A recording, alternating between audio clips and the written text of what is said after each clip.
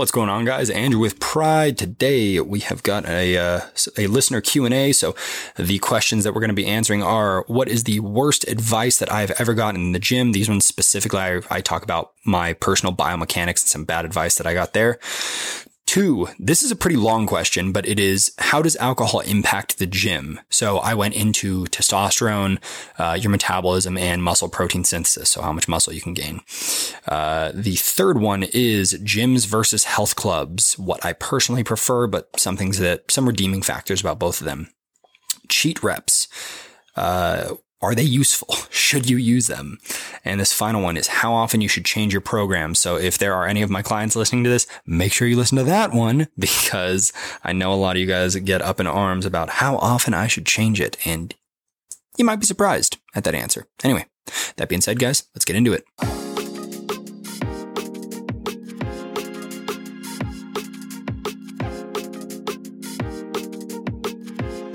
What's going on, guys? Andrew with Pride. Today, we're going to be answering some listener questions.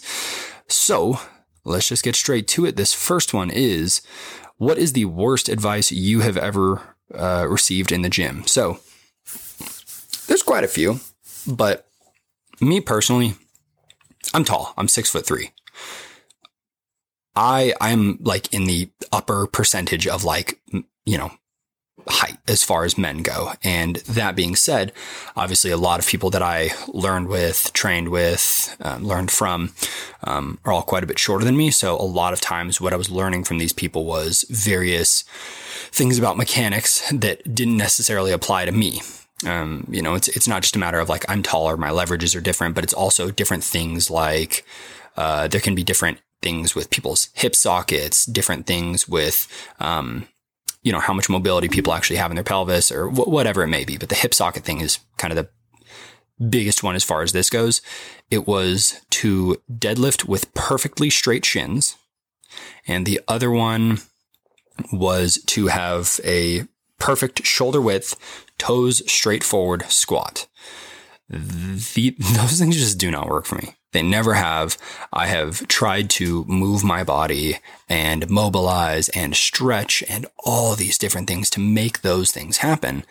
And they just never did. That is not how my body works. And there is something to be said for, you do need to mobilize more. You need to open your hips more. You need more ankle mobility, whatever it may be. There's some truth to that for a lot of people, in fact, but only to a point. Think of it as simple as, for anybody who's just listening to this, if you put your hands on the tops of your thighs and then put your fingers at the front of your hips, obviously you have your femur, the bone of your thigh, and then you have your hips, your pelvis. And if you're narrow in your squat stance and you squat down at some point in time, your femurs are going to hit your hips. That's going to impact how your body can move. Mine hit mine really, really quickly. So I have to stand quite a bit wider and I have to toe out a little bit. That does not impact the quality of my squat or the ability of my squat. That's just how my body works. There are going to be people who say, hey, your squat should look like blank. Your deadlift should look like blank. And there are best practices when it comes to movement. But there is also individual nuance of your body's just different. Your goals are different. It could be even something as simple as you're trying to feel a muscle activate a little bit differently. So you're playing with, your stance or your foot positioning or whatever it may be. There is so much value to listening to people who have been doing things longer than you.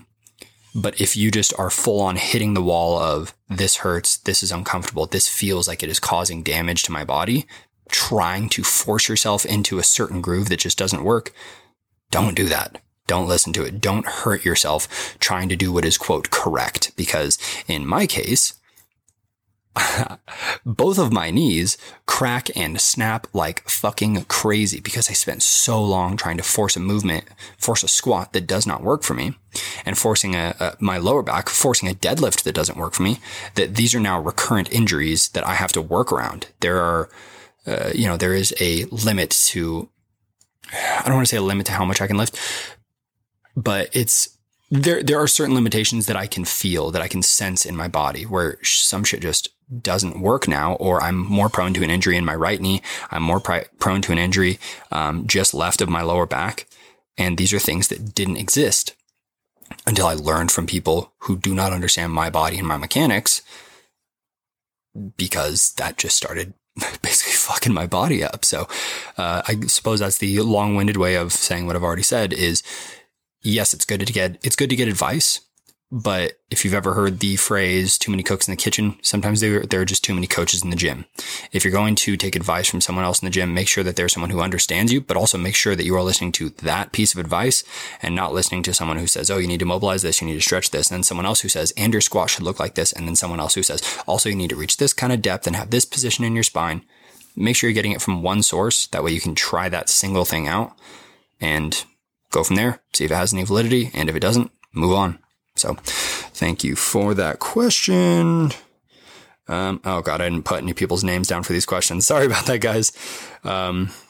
This next one is, this is going to be a long one. How does alcohol impact the gym?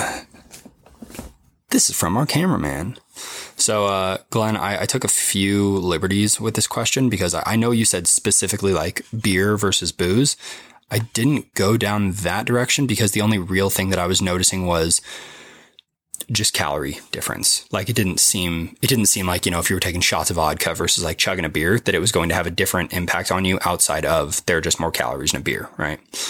Which is going to cause more fat gain. But, I basically went at this from three different directions. Your testosterone, how much more likely you are to store body fat or gain weight, and muscle protein synthesis, how it impacts the actual muscle that you're going to gain. So I actually have these up on my laptop. This might be the first time I've ever brought my laptop for a podcast. So I actually have some semi-detailed show notes for this one, I think. But they have actually seen alcohol lower testosterone as much as 45%. Now, one thing to clarify is that this is testicular testosterone. So,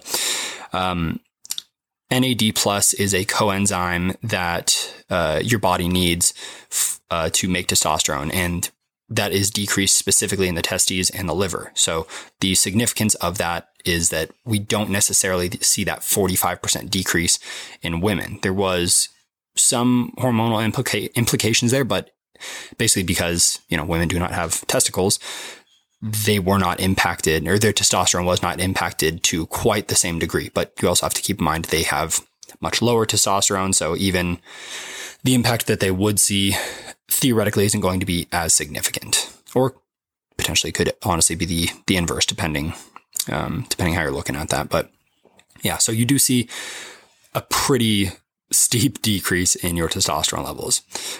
This next one that I went on is just how your body actually gains weight or gains body fat from this. So your body metabolizes alcohol like a poison. On some levels, it pretty much is a poison. That's why your body wants to go for it right away is, oh, this is negatively impacting our body. Let's get rid of this. So it actually has to break down, alcohol first, because it's got to get rid of that. So that means there's less time spent breaking down fat and carbs, which means that those things are going to get stored a lot easier. So if your body is focusing on clearing, this quote poison out of your body, obviously it's not going, oh, well, we also need to finish digesting these carbs and this fat and blah, blah, blah, blah. It's going to go, hey, we'll get to that shit later. Store that, right? It's not going to prioritize something that's not a quote poison to you. One other really important thing here is that binging after you've been drinking. So, when you're hammered and it's 2 a.m. and you go to that one taco joint that's always open. If you live in Reno, it's La Michoacana or what? Roberto's? Yeah. La Michoacana or Roberto's. But if you're going to one of those places at 2 a.m. or something when you're, fucking hammered, please have a designated driver. You're going to be storing body fat much, much quicker. And that next morning, you're going to be storing body fat much, much quicker because you still have to break down that alcohol in your system. And this final one is alcohol decreases muscle protein synthesis by 37% in men who drank 8 hours or in that 8-hour window post exercise. So for people who don't understand that is essentially how effectively is your body going to build muscle? Obviously we don't get a all the muscle breakdown that we create in our system does not get perfectly 1-to-1 rebuilt and grown to a higher degree, but you're seeing a 37% decrease if you're drinking in that 8-hour window, even when you're eating an optimal amount of protein. And I have a study linked for every single one of these that I'll put in the show notes. But even if you're eating an optimal amount of protein, you're still seeing a 24% decrease in muscle protein synthesis. So when you're controlling protein, you're obviously going to see more muscle growth, or at least theoretically, assuming all other factors are going that direction. But you're looking at up to a 1 in 3 decrease if you don't control your protein, and a 1 in 4 decrease if you are drinking in that 8-hour window, but making sure that you're still getting enough protein. These things all are not counting the fact of you're probably going to sleep less. The way that you sleep when you are drunk is not the same way that you sleep when you are tired, when you're sleeping. It is more akin to being knocked unconscious than it is to actually sleeping. And there's a little bit of research on this. I don't have it off the top, but it is in the book, Why We Sleep, which you guys can check out. You can Google that, and it's a pretty easy book to find.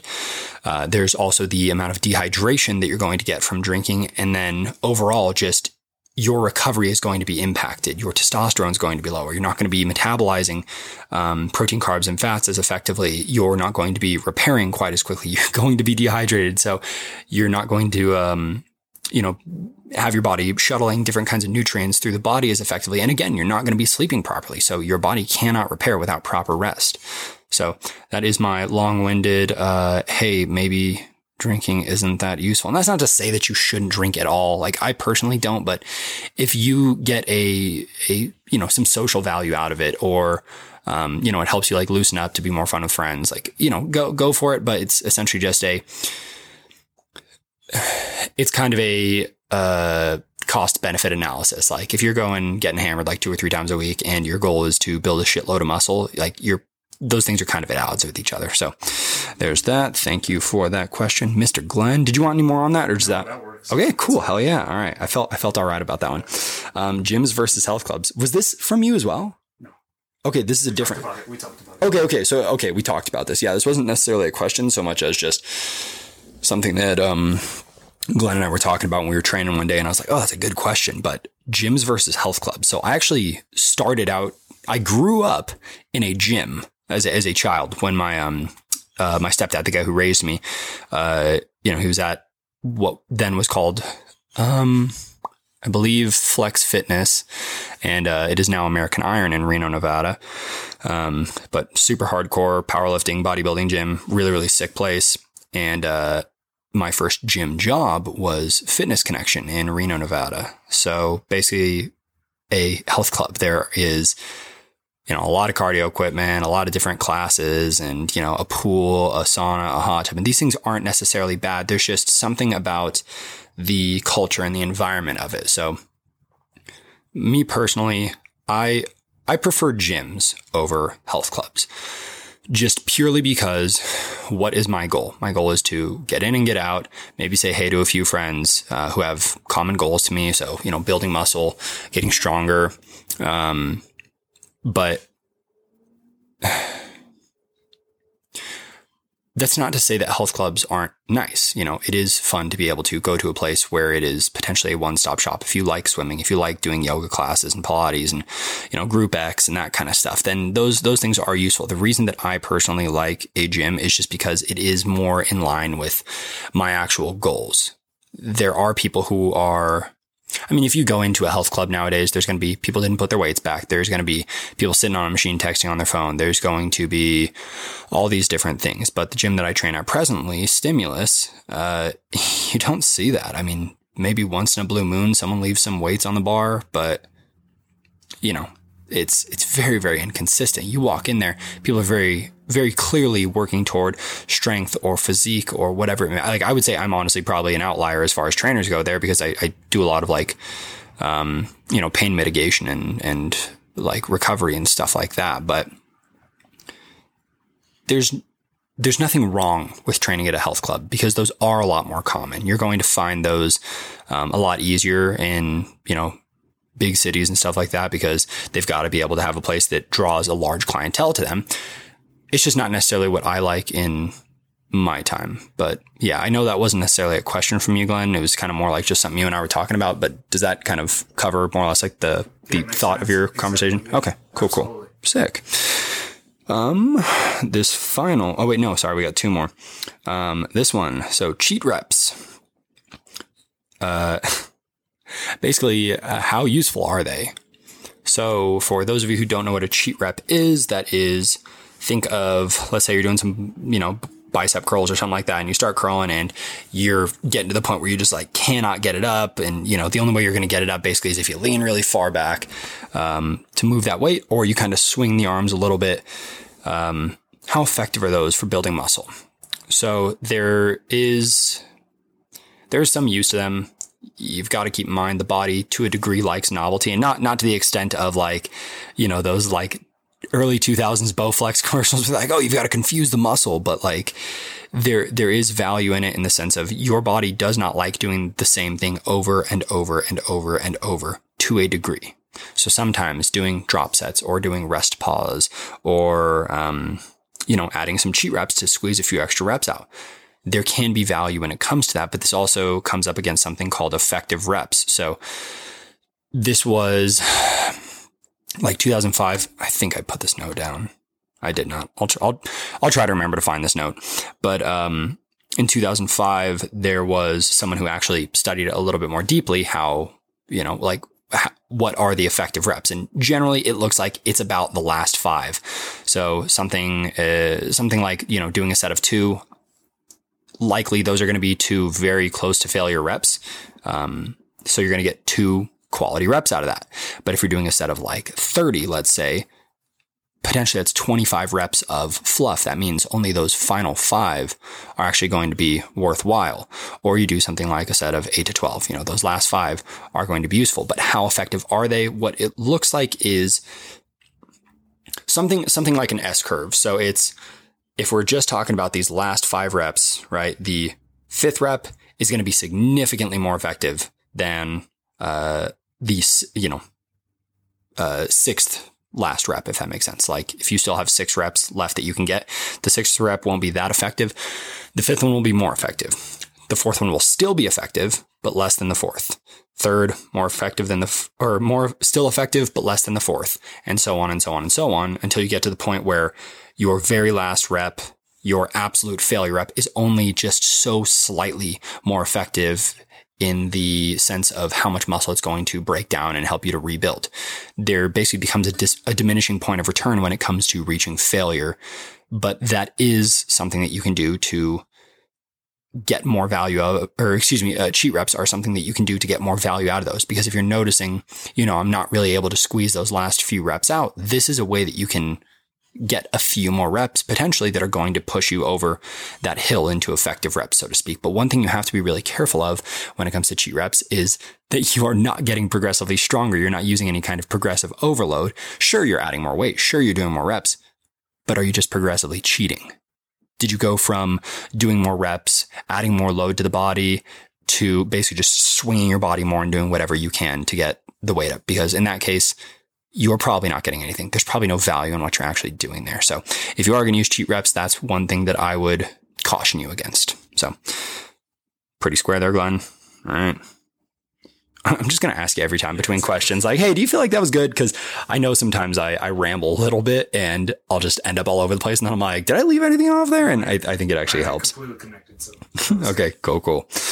And this final one. So I love this question because Alex and I from episode, which episode was that? Is that 23? No. I think it was 23. Oh God, I'm not on Wi-Fi here. Oh well, it's Alex from Kabuki Strength. I'm pretty sure it was episode. I'll look it up. Okay, yeah, well, he'll get that in a sec. But we were actually talking about this, how the common belief is change a program every 4 to 6 weeks. I would say I pretty strictly adhere to that myself. But some of the most effective programs I've ever done are 12 weeks long. And the only thing that changes slightly is the reps and sets and the intensity. You have that answer? Episode 21. Episode 21. Okay. So the only thing that actually changes is the reps, the sets, the intensity, right? It's not me doing all brand new exercises. It's not me, cutting down my rest times. It's none of that stuff. It is just simply changing the reps a little bit, changing the intensity a little bit, and progressively seeing myself get stronger, right? There is some value in repeating programs over a long period of time, because what ends up happening is your body starts to understand that more. So you start being able to do that movement more effectively. You start being able to lift more weight, whatever it may be. You end up seeing progression there, because it's the same way, it's the same way that we do anything. The first time that you do something, you're going to be really messy at it. The next time you do it, you might be a little better. And the next time you do it, you're probably going to be a little bit better. But if you are, I suppose a better way to answer this question is the program that you're doing right now. I actually did write this person's name down. This is Allie. So Allie, this program that you're doing right now, are you still getting stronger? Then keep doing it. Are you still improving your physique? Then keep doing it. There's no reason to fix what ain't broken. I've had clients do the same program for, 8 weeks before. That's what Alex and I were talking about, is he's had Kitty doing the same program for, I think he said several months. And she is the strongest, pound for pound. She's the strongest woman I've ever met. And is probably one of the strongest women in the world, pound for pound. But you don't need to change it if you're still seeing progress. You can redo a program over and over and over and over. And then it is only when you stop progressing, maybe it's time to switch it, or maybe it's time to make sure, hey, are you actually eating enough? Are you actually sleeping enough? Do you have your rest and recovery, considered with these kinds of things? But yeah, do you need to change your program every, 3 or 4 to 6 weeks? Nah, not necessarily. Just change it when you stop progressing. Change it when you hit a wall, or yeah. I'm going to send this clip to my clients, because I have a few of them that have actually asked me this, where they're like, why isn't the program changed? I'm like, you're still getting better. Why would we change this? Yeah. Anyway. All righty. Does that feel like that covered it? No, that feels great. Okay. Yes. Yep. Beautiful. All righty, guys. Well, I guess that is that for today then. So until next time, guys, my name is Andrew with Pride. We'll see you all later.